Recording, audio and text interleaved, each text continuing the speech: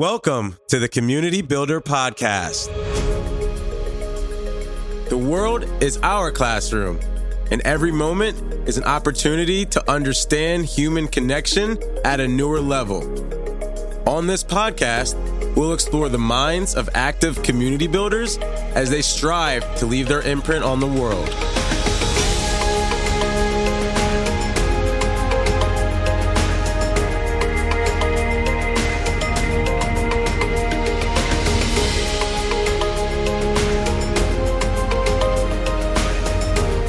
I am your host, Travis King. Let's build. Before we get started, we would like to thank our sponsor, Cruise Control Music, the ultimate audio branding experience. Cruise Control Music creates custom, authentic sounds and music to showcase your brand identity and is a direct reflection of your vision, goals, and values. If you're looking to start or level up your podcast experience, log on to cruisecontrolmusic.com. And today I'm super excited to sit down with Jayson Gaignard. How are you doing today, Jayson? Dude, I'm excited. Thank you for having me. Same. I'm super excited and have been excited ever since James initially, introduced us and, really want to expose the community to all the amazing things you've been up to at MMT. So would you mind telling the audience kind of a little bit about yourself, kind of where you're from, your quick background, and would love to dive in. Yeah. So based just outside of Toronto. So I'm kind of born and raised in Toronto, Canada. And basically the short version of my story was that I dropped out of high school. I wasn't much of an academic, unfortunately. And I started a service-based business and realized quickly that service-based businesses are hard to scale. So I pivoted into an online product business, which we grew to about $6-7 million a year over 4 years with no outside investments. And I was traveling the world, making a ton of money. With all that money and all that free time, I started to ask myself questions like, why am I here? Will I be remembered? How many people show up to my funeral? And I was not happy with the answers I was giving myself. And after being an entrepreneur for 7 years, ultimately, I discovered that I built a business I hated to enable me to buy things I didn't need, to impress people I didn't like. So I became comfortable with getting out of that business, and I could have positioned it for sale, but the only problem was that it would have been like a year or 2 year process to kind of get the business ready, find a buyer, and then do some kind of earn out. And I just couldn't do it to myself. So I became comfortable with scaling that business down to zero over like about a 1 year period. And unfortunately, things didn't go as planned. My goal was to land at zero, have a little bit of cash left to start something new. Unfortunately, on the way down, two things happened that were beyond my control that landed me $250,000 in debt. And basically, when the dust settled, that was like August of 2012. And that was kind of my rock bottom, so to speak, because being $250,000 in debt, I had no business, no cash flow, didn't know what I was going to do next. My daughter was turning 6 months old and I was having a hard time adjusting to that. I just got married to my wife the following month in September. So there's a saying that when one door closes, another one opens, but it sucks to be stuck in the hallway. And that was a very dark hallway for me at the time. And then in that transition time, this all happened in August. In September, a friend of mine posted to Facebook that they had a extra ticket to go see Seth Godin in New York.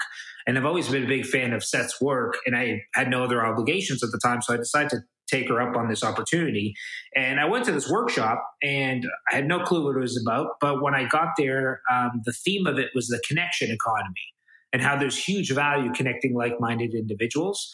And at the time, I felt very disconnected and isolated as an entrepreneur. So when I came back to Toronto, I started hosting these things called Mastermind dinners, where I'd invite 8 entrepreneurs out for dinner with the core focus of connecting them. And the first one I did, I almost canceled 2 hours prior because I'm like, nobody's going to see value in this. They're going to think I completely wasted their time. But thankfully, it turned out to be a great success. And I just got clarity that evening that connecting people was, or just being in the presence of just fascinating people was something I wanted to do to some capacity for the rest of my life. And not necessarily as a business, because I wasn't actually monetizing these dinners. I was paying for them out of pocket, which, being $250,000 in debt, and I was basically on the brink of bankruptcy, and that's how I kind of rationalized doing these dinners, was that the bank could take my car, they could take whatever measly assets I have left, but they can't take my relationships. So investing in my relationships to me were the safest investment I could make. And about a month or two after that, I had an opportunity that kind of landed on my lap to do an event with a guy named Tim Ferriss, who's a well-known business author. He has, I think, 5 New York Times bestselling books now. And just saw it as a chance for me to do what I do in these dinners, but on a larger scale. And our first event was, what was only supposed to be our only event, took place in May of 2013. And I always say that ignorance, confidence, and hard work can go a long way when you're an entrepreneur. I had no clue what I was doing whatsoever. But that actually turned out to work in our benefit. And, our event turned out to be almost more similar to like a wedding than it was a conference. And it was application only. We had 4,200 entrepreneurs apply for that first event. Because that first event worked out so well, we decided to do a second event because most of my friends in the event space, the common disclaimer about that industry is that it's really hard to make a successful business in the event space. So we decided to do a second one to prove that the first one wasn't a fluke, because I thought the first one was probably a fluke as well. But thankfully, the second one turned out to be a big success, and we just wrapped up our 6th live experience in Park City in September, and our next one is in Cabo in October, so a little less than a year away, and that's sold out. In 2020, we're bringing it to South Carolina. Wow. That's impressive. Thanks so much for the fast forward rewind. And I guess if you wouldn't mind, I would love to dive into kind of that moment when you kind of first got started, because it seems like to me, this is from my point of view, you kind of been through the entrepreneurial, like full life cycle already. Sure. Like right now, entrepreneurship is very hot and very, trendy, but you've kind of been through that full life cycle. So could you talk to us a little bit about kind of when you realized like things weren't going so well, and kind of what you did to get out of that? Yeah. So, and it's funny that you address it as a life cycle, because there is definitely the people that we serve with at Mastermind Talks, they're very successful at what they do. And there's actually, there's a saying by Zig Ziglar that you go from survival to sustainability to success, and then success to significance. And I find myself in that position where, I reached a certain level of success and I'm like, well, does it matter? And now what? And a lot of my peers are kind of in that same position as well, that they're seeking significance on some level. So when you ask them a question like, what are 3 things you'd like to be doing in 3 years? Common answers are mentoring, advising, investing, speaking, writing books, those kind of things. So for me, like I said, it was one of those things that I pursued my model of success at the time, which was to make as much money as possible, given the limited skill sets that I had, so to speak. So, and eventually I achieved that. And it's a pretty scary moment when, you climb this mountain, you get to the top of the mountain and you're like, shoot, this is the wrong mountain. I have to climb the one over there, so to speak. So for me, like when I got out of that business, like I said, it was a hard decision to decide to scale down, because it was a successful business. And a lot of people I know would just stay in it and just kind of drudge through, day after day, because it pays the bills or supports their family and those kind of things. And for me, one thing I've always had is that when I kind of realize that I'm on the wrong path, I have to make a change like right away. Like I can't delay the decision. Like the decision happens right away, and I can't keep continuing on, so to speak. So for me, I knew that I didn't want to, when I was in that transition period and basically had a blank slate as far as what I was going to do next on some level, I knew I just didn't want to pursue something for the sake of money, because I had already kind of fallen into that trap. And especially the business I was in before was e-commerce. So we didn't have any control over who we served. So, whoever bought, products from our website, it was ultimately our client. And I wanted that to be very different for my next business. And the reason we did this whole application only type model was because I want to be very selective as far as who I serve. And for me, the funny thing was, and what has been really the crux of all of our success over the years, because for context, we've had just over 17,000 entrepreneurs apply for a community that's capped at 150 people annually. Again, our 2019 event is sold out a year in advance. Our 2020 event, when we go to announce it, will be sold out rather soon as well. We've had all the success, and really the core of it really comes down to the curation of the community. And there's so many different ways you can curate a community. There's organizations that are out there like EO or YPO, where your business has to do a certain revenue figure, and that's the only barrier to entry. And that works when you want to build a community at scale on some level, but you won't have good quality throughout. So for me, what I did was, when I initially had these phone calls, I tried to assess if they were the right fit. So I wanted to ensure that, them coming to MMT would be, they get some kind of like 10x ROI or something like that. I also would ask questions like, what's the most enticing aspect of the event that makes you want to join us? And if they say it's to meet Tim Ferriss or Lewis Howes or whoever, then that wasn't, that usually was a red flag that they weren't the right fit, because I don't want people to put other people on pedestals, and there's no soliciting at our events and that kind of stuff. But ultimately, when I got off the phone with them, every single person, I'd ask myself, would I want to have dinner with this person? And if the answer was no, I didn't care how successful they were on paper, I would refund their money, or I just wouldn't extend an invitation to begin with. And I didn't know if that level of curation would pay off initially, but again, that's been really the main thing that has made us so successful over the last few years. That's amazing. And I really love that you're really selective about it, because I think that's one thing, especially just looking at so many different communities, is understanding who you accept in and who's actually, getting the most out of the community. And if it's not built for like people that you select, definitely, it can get misguided and the missions can get misaligned and it can become a mess. So definitely love that you select people and they apply. Yeah, I mean, there's a book called 22 Immutable Laws of Marketing, and there's a line in it that I always keep in the back of my head, which is, you stand for something or you stand for nothing. And you can't speak to everybody's model of the world. You simply can't.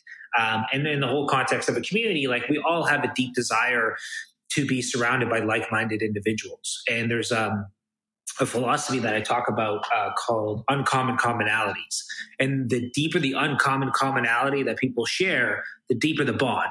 So statistically, I'm going to see if I can get this right. I'm pretty sure I know it offhand. But statistically, if I were to walk out this office right now and meet 1,000 people at random, 3% of them would be entrepreneurs or business owners.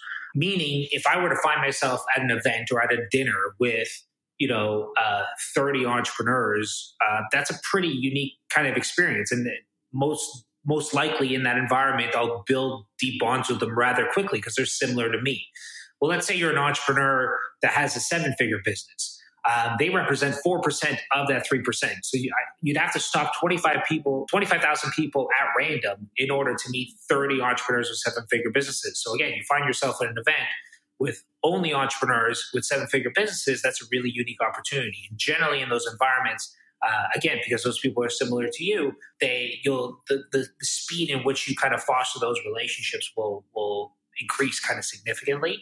And then there's so many ways to cut that. I mean, you also could be an entrepreneur with 7-figure business with kids, or kids under the age of 5, or, formerly served in the military. Like, again, the stronger the uncommon commonality, the stronger the stronger the bond.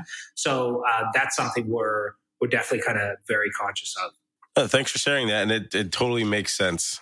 Totally makes sense. Yeah. So another thing that I was like really curious about was, kind of looking at your, the guests that you've had on your podcast, some of the people that you've mentioned earlier.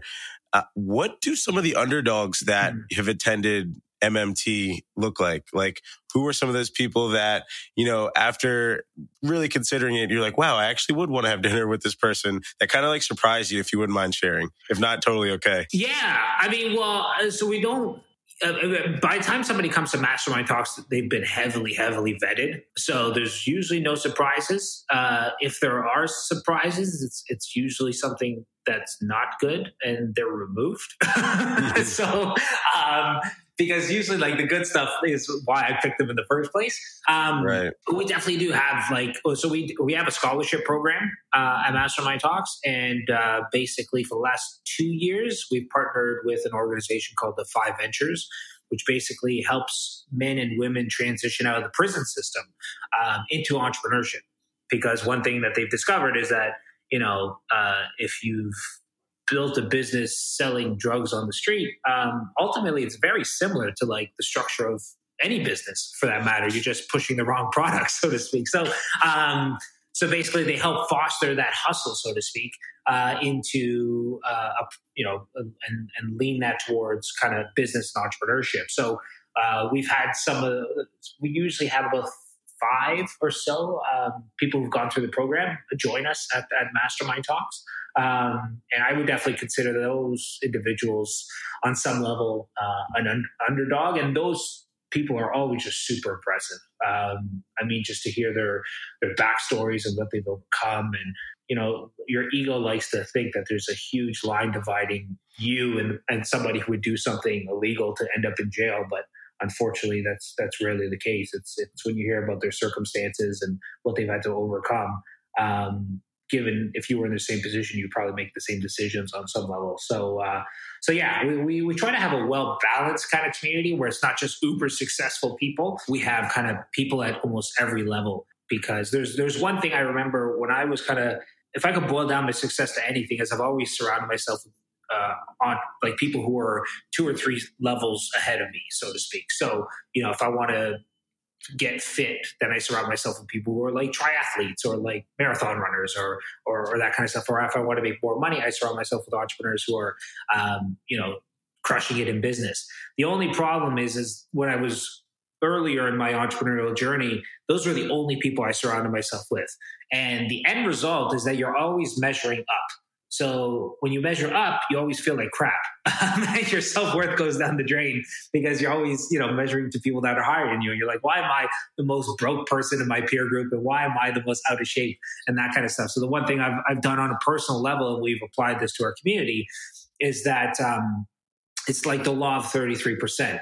I try to spend a third of my time with people who are above me. So I can feel kind of inspired, and unconsciously what it does, it pushes you to get to their level as quickly as possible so you can feel like you belong, because we all have a deep desire to belong.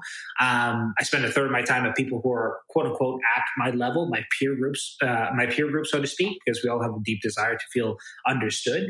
And then I try to spend or invest a third of my time with people who I could kind of lift up, so to speak, and mentor and support.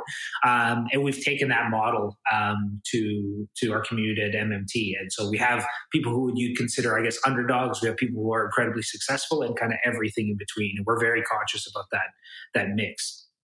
I love that. And I actually would love to unpack that a little bit further. Sure. When you were talking about, people that were above your level, at your level, or people that were below your level, how do you deal with those interactions like in between?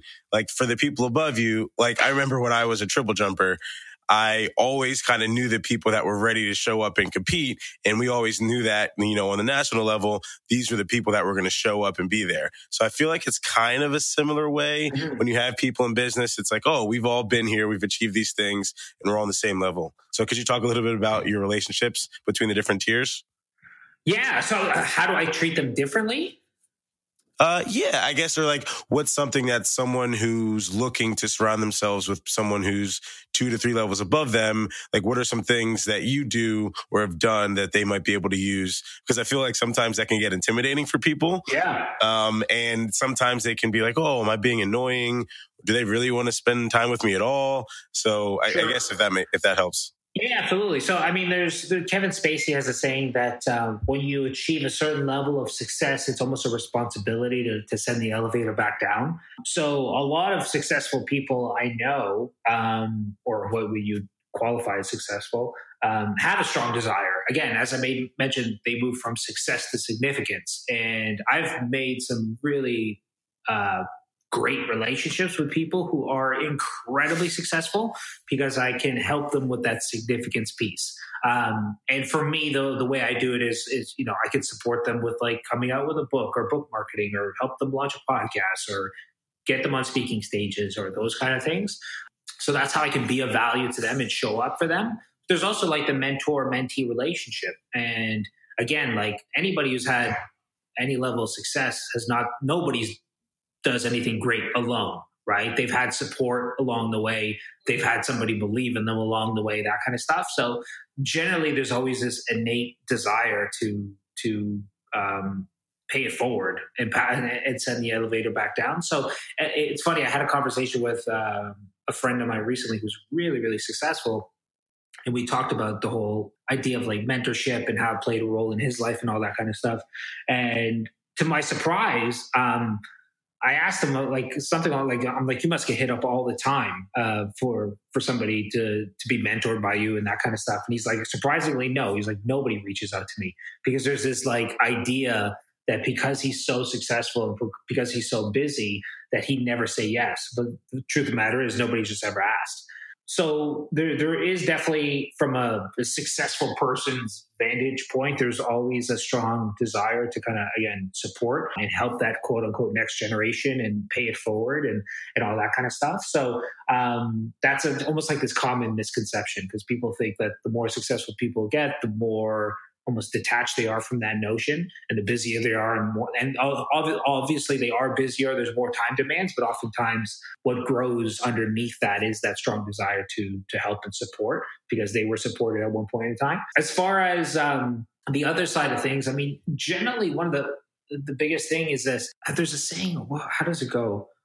In the dating world, there's this whole notion of, would you date yourself? So if you're single and you're on the market, would you date yourself? Meaning, if you want to date, a very pretty lady who's like a 10 out of 10, and, she's fit, athletic, successful, and you live at home with your parents and play video games, and you're out of shape, good luck with that on some level, right? Like likes attract like. So the same notion with, if you want to have somebody mentor you, are you worth almost investing in on some level? Like what makes you fascinating? And, what are you, when you get information, do you take action on it? Or do you have a hard time being coached and those kind of things? There's a lot of, to me, it's almost like you have to get your own house in order before you start reaching out to people to kind of help you or support you or even be friends with you. So, and that's stuff all within kind of your control. Because I know one of the biggest complaints I have and friends of mine have as well is when somebody asks you for advice or for something, you give them advice or you open a door for them and they don't do anything with it. And that's more common than you could possibly believe. It happens all the time. So if you're one of those individuals that like ask for, some advice, you get that advice back and you take action on it and you show that person, they'll be much more likely to kind of reinvest into that relationship. So, and make it more reciprocal. And also there's one important thing to note that like, there's just this whole notion of, fake it till you make it. Like sometimes you connect with somebody who is not that successful yet. But they have this like ego around it, or they are playing this whole like fake it till you make it type thing. And the best relationships I've built, like the baseline for it when I reach out to somebody, is just blatant kind of transparency of like saying like, hey, whatever, I'm 18, just dropped out of high school. This is what I'm looking to do. I admire your work. Here's X, Y, and Z, like some of the reasons why. And just that brutally honest kind of outreach and that transparency goes a long way, because again, there's a lot of, there's a whole saying that like fake news doesn't just apply to politics. It applies to like Instagram and like Facebook and the way we portray ourselves to be like, living these perfect lives and that kind of stuff. And that comes across when people try to build relationships with successful people or kind of reach up, so to speak, and people can see right through it. So just, it's much more refreshing to be just blatantly transparent as far as like where you are, where you want to go, why that person specifically can help or support you, and approach it from that perspective. Yeah, no, I love that. Totally love that. And I think the brutally honest is something that's very hard for people to do nowadays, because I feel like so many people are afraid of hurting people's feelings and just not sure how to tell the truth all the time, sure, especially about what they want and what they're passionate or curious about. So definitely love that, brutal honesty. I guess another thing I've been curious about is how you stay connected with so many people throughout the year. Since, MMT is such a huge part of your year and your sole focus is on that, like how do you stay connected with your community? So my relationships in general or just with the community? Just your relationships in general, with your friends, family, peers. There's something called Dunbar's number. So Robin Dunbar is a social anthropologist, I think. And basically, years ago, he discovered that humans have a cognitive limitation as far as the amount of social relationships they can have at one point, at a single point in time. And he capped that at about 150. And that's dependent on IQ. So it's variable. Like some people could do 180, some people could do 200, some people could do less. But on average, it's about 150. And they have a ton of research and a ton of science that backs this up. And any quote unquote master networker or whatever, super connector, however you want to frame them, anyone that I know, I've never met one that actually manages relationships well at scale. I don't think it can be done. I think CRMs help. I think Facebook and Instagram and those kind of platforms help. But at the end of the day, we all have this cognitive limit. And I think instead of trying to work against it, acknowledging it is probably the right direction. And that's how kind of I approach things. So Dunbar's number is set at 150. And when I look at my relationships, actually the one misconception about Dunbar is that he just has that number of 150, which is not true. He actually has a scale of numbers that basically shows the intensity of different relationships. So his smallest, the way I think of it, like from a visual perspective, is like if you dropped a stone in a pond, in a still pond, and you see like the water ripples. So the smallest kind of circle or the smallest ripple, so to speak, would be like your kin relationships, which are ultimately generally like your family and those kind of things. And usually that's capped at about 5 people. And these people tend to be like those that have your back. And there's actually, oddly enough, there's a book written by Keith Ferrazzi. He wrote a book called Never Eat Alone, which is really popular, but he wrote another book called Who's Got Your Back? And in that book, they interviewed 1,000 people at random. And they asked them one question and one question only: who has your back? Surprisingly, 55% of people felt like nobody had their back. Even more surprisingly, 60% of those people were married. So we live in a time where, social isolation is a huge problem. And we fall into this fallacy that because we have 500 Facebook friends that we have actual relationships, which, proves to not be the case. Like I always say, like, it doesn't matter how many friends you can count. It matters how many friends you can count on. So for me, I'm very conscious of like, who are those 5 relationships, or 4 to 6 relationships that are like my core relationships, that are people who have my back, that, if I got divorced tomorrow, I could sleep on their couch, so to speak. Like that's my filter. And if you don't have those relationships, it's really important to foster those relationships. So even if you only have one, ensuring that you keep that relationship kind of paramount and top of mind before anything else. So that's the core group. The second group is connectors. And that's usually like 20 to 25 people that I have in that group at a time. And these are people I created this group because I did a dinner, for example, last year in this city that I live in called Waterloo, which is an hour outside of Toronto. And the reason I did the dinner, like I do most dinners, is just to, connect with fascinating people locally. And when I did this dinner, I had about 40 people at it, and most of them I didn't know well. And these were like some really big movers and shakers locally. And the one thing is that I realized there was a guy who came in who was a lawyer, who's kind of born and raised in the city. And he knew about 95% of the people at that dinner.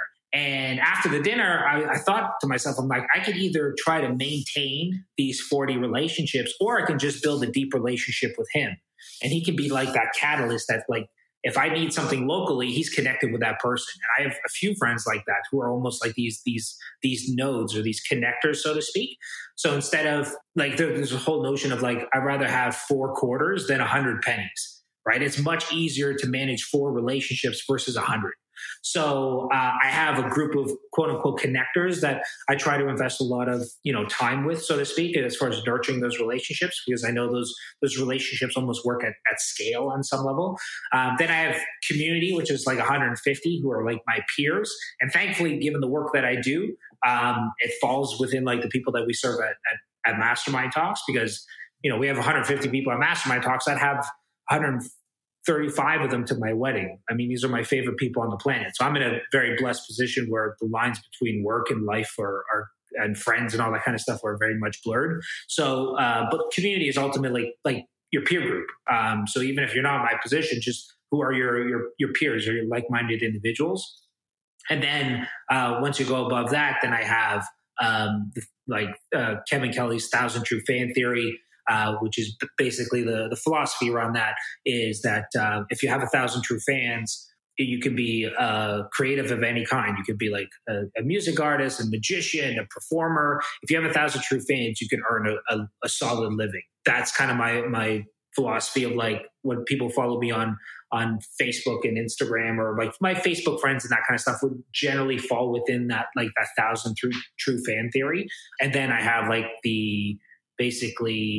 but like my community that's like 1,000 or more that just like are random followers on platforms, social platforms, and that kind of stuff. So I try to be very conscious of like where I allocate my time and who's in those buckets, so that I don't just have this sea of friends where I go a millimeter deep in a million different directions. I want to go deep with a very core group of people, which is again the core group, connectors, and then community. Got it. I love that. I think that's such a great model that people can start to think about, because once you realize that there's only, so much you can actually pack into your relationships, sure, then people will start, being more thoughtful about who they actually spend their time with, which is, I think, the ultimate goal. Mm-hmm. Absolutely. I mean, the truth of the matter is it takes work, right? Like investing in relationships takes work, takes time, takes bandwidth.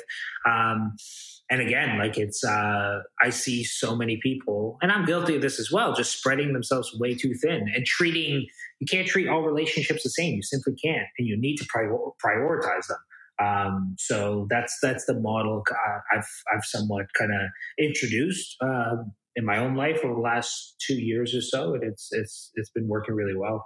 Nice, awesome. So I kind of want to switch things up just a tiny bit. Sure. And kind of want to go back into the younger Jayson. And kind of, could you tell us a little bit about how it felt when you took that first piece of advice that you got from, one of your first mentors and saw either, something work or something go bad? Or could you just tell us like what you learned from that moment? Yeah. So my first mentor ever, my first like official mentor, because I think also the whole notion of like mentorship, people are like, I need to find that one mentor. But the truth of the matter is we live in such a beautiful time when you can be mentored by almost anybody virtually. So if you want to, if you're a fan of Seth Godin, yes, you can like reach out to Seth and do lunch with him and that kind of stuff. But he has millions of written words out there on his blog and his books and all that kind of stuff. You could consume, like you could dedicate a full month, if not more, just digging into his work, and he can be almost through osmosis like a mentor on some level. And then once you go through all that, then maybe you can reach out to him and say like, hey, I need to go from like good to great information, and maybe we can sit down type thing. But for me, my first mentor, I remember vividly. There was a magazine locally here, similar to like an Inc. magazine for business, and there was this guy who was featured in it who would help entrepreneurs get secure loans and grants and stuff like that from the government. And I was 18 at the time, and I'm like, I've always heard about these like grants for young entrepreneurs, but I have no clue how to like where to find information or how to be considered for one. So I sent him an email and I said, is this something you could help me with? And politely he said like, no, like he specializes more in like tech companies and all that kind of stuff. So I said, okay. So the following month, that same magazine did a 3-page spread or 6-page spread actually on me and my business. And as far as like what we were focused on for the next 18 months and all that kind of stuff. And that same guy saw it, and he ended up reaching back out to me and he said, like, you know what, let's do dinner. And this actually somewhat plays into like, are you promising as an individual, right? Because initially when I reached out, he had no context. He didn't think anything special of me, so to speak. But when he saw the magazine article, he's like, well, this is somebody who's, again, promising on some level. So he reached out. We ended up going for dinner. And I remember we were talking just about the business. I think I was probably doing about $5,000 a month at the time. And he, towards the end of the dinner, he's like, well, imagine a time when you're doing like $80,000 a month. And I remember like saying, oh yeah, like I could totally see it, like intellectually, but emotionally, I'm like, that's never going to happen for me. There's no way whatsoever I'll be able to, build a business where I'm doing $80,000 a month. But lo and behold, about 3.5 years later, him and I stayed in touch throughout the years, but 3.5 years later, we did our first $900,000 a month. And that's when it hit me. That's when I had that memory that only 3 years prior, I couldn't imagine doing, a tenth of that. And now I'm doing, 10x that amount. So it just goes to show like the power of your peers, so to speak, and the power of being a proximity of people who think bigger. And that fundamentally kind of shifted everything for me, because I very much had a limiting belief that I was never going to grow a business past kind of what I was already at. Love that. And it definitely reminds people of the, become so good that they can't ignore you. That quote. And it seems like you were doing that and you had the early signs of it. And then someone was like, hey, come here. Let's sit down for dinner. And then it was like, oh, wow, like this kid actually is, up to something great. Thanks so much for sharing that story, Jayson. And I love that quote. I use it all the time because, again, so many people are in a rush to like connect with all these big names and all that kind of stuff. But it's very different when you reach out to somebody who's a big name and you're like, hey, can you help me? And all this kind of stuff, versus if they hear about you and they see you almost as like a peer. So there's definitely some big name people that one day I'd like to, meet and connect with and that kind of stuff. But, I, instead of focusing my energy on trying to, speed up that process, so to speak, I focus my energy on just doing great work and making my own little mark.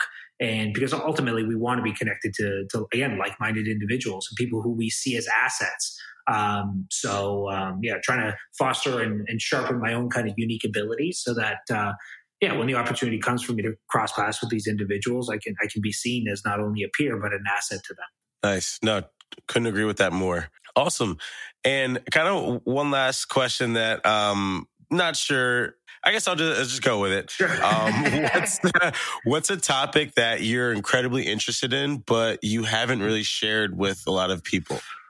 Oh, interested in, but haven't shared with a lot of people. I don't know. It's interesting because I tend to be a pretty transparent person when it comes to like my personal life and business life and that kind of stuff. The one thing that I think is timely, and it's something I haven't formulated a full viewpoint on yet, is the whole notion of diversity. And because I believe in the whole philosophy of diversity and inclusion, for sure, obviously being in the community space. But I think, some people are going about it the wrong way. And I see that in events where they have like a specific quota of like, we need X amount of these people, X amount of that people, and it doesn't work. So it's one of those things that I want to talk about, and not talk about like, hey, I have the answers, but I want to participate in these kind of discussions with folks, but I still haven't fully formulated my own kind of views on it. I'm still very much in the collection phase, so to speak. So talking to a lot of people, trying to figure out what I think the best direction is, and then have people kind of poke holes at it. So that's one thing I haven't shared much, but it's in the back of my mind, and I definitely want to lean into that more in the future. Love that. And if you need someone to help poke holes, feel free. I would love to help. I appreciate it. I know, especially in the line of work that you do. Like I said, it's a hot topic in the event space, in the community space, even when it comes to diversity on stages, like the amount of men versus women that are on panels and that kind of stuff.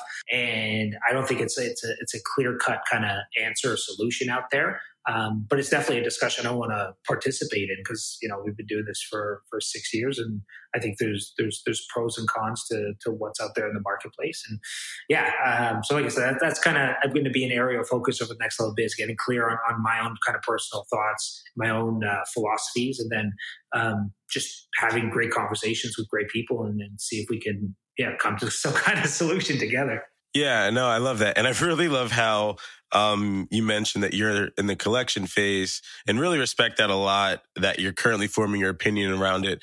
And was listening to Gary Vee the other day, and he says this over and over again, but he says that he doesn't predict the future. Mm-hmm. He just talks about what's actually happening right now.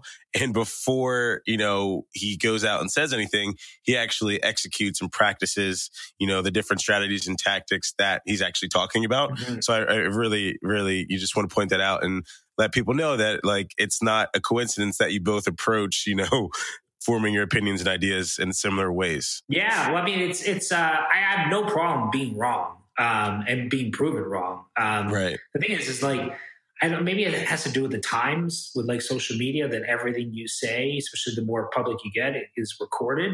So like it makes you really think and really be methodical about how you view things and what you say, because if you say something stupid that you haven't fully thought through, that may haunt you for the rest of your life, as it should.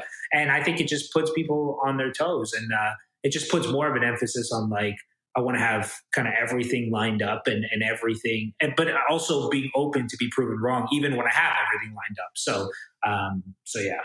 Oh, that's awesome. And one last actual question. Sure. I think this might be a better one to end on, and then we can kind of Sorry, here.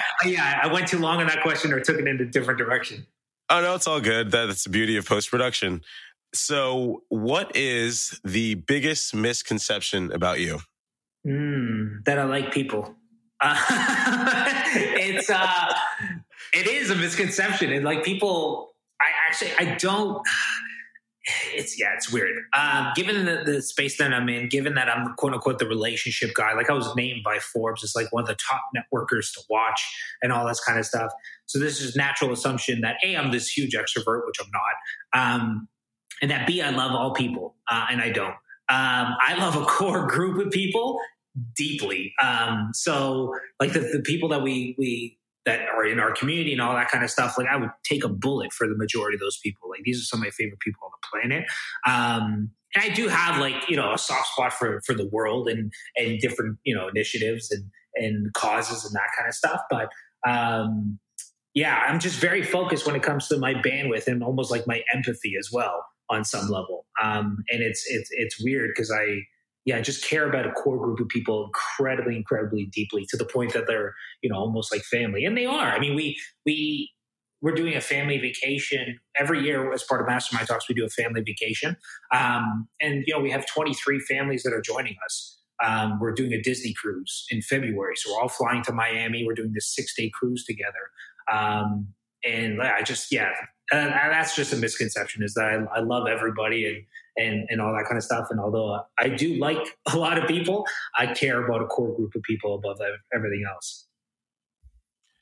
Got it. No, that makes total sense. And it's funny too, because one of my other guests, Jessica Lynn from Workbench, she also had the same exact thing. She is, not this, outgoing person all the time, but it's crazy that I also feel a similar way. And it's very interesting that we all say that about ourselves when we're in this, like, such a public and people facing, position. Yeah. Yeah. No, it's something a lot of people I know talk about behind the scenes. Awesome. Well, Jayson, this has been such a fun conversation. For those listening that want to follow up or learn more about what you do, where can people, contact you or find you online? Yeah. So, I mean, all those I have a pretty unique name. So thankfully I have like all the social media handles as Jayson Gaignard. So JaysonGaignard. So Facebook, Twitter, Instagram is something I'm finally leaning into now. So those are some ways you can reach out or just kind of stay up to what I'm working on. And then Mastermind Talks is mmt.community is the website, and Community Made is a podcast I have, which is communitymade.com. Awesome. Well, you guys have heard it first here. Super happy that Jayson hopped on with us today, and I will link out to all of those links in the show notes. And until next time. Thanks for listening to the Community Builder Podcast. If you received an ounce of value from this podcast, share it with your friends. Oh yeah, don't forget to leave me a 5-star review. I need those. Remember, each perfectly laid brick moves you one step closer to building your community.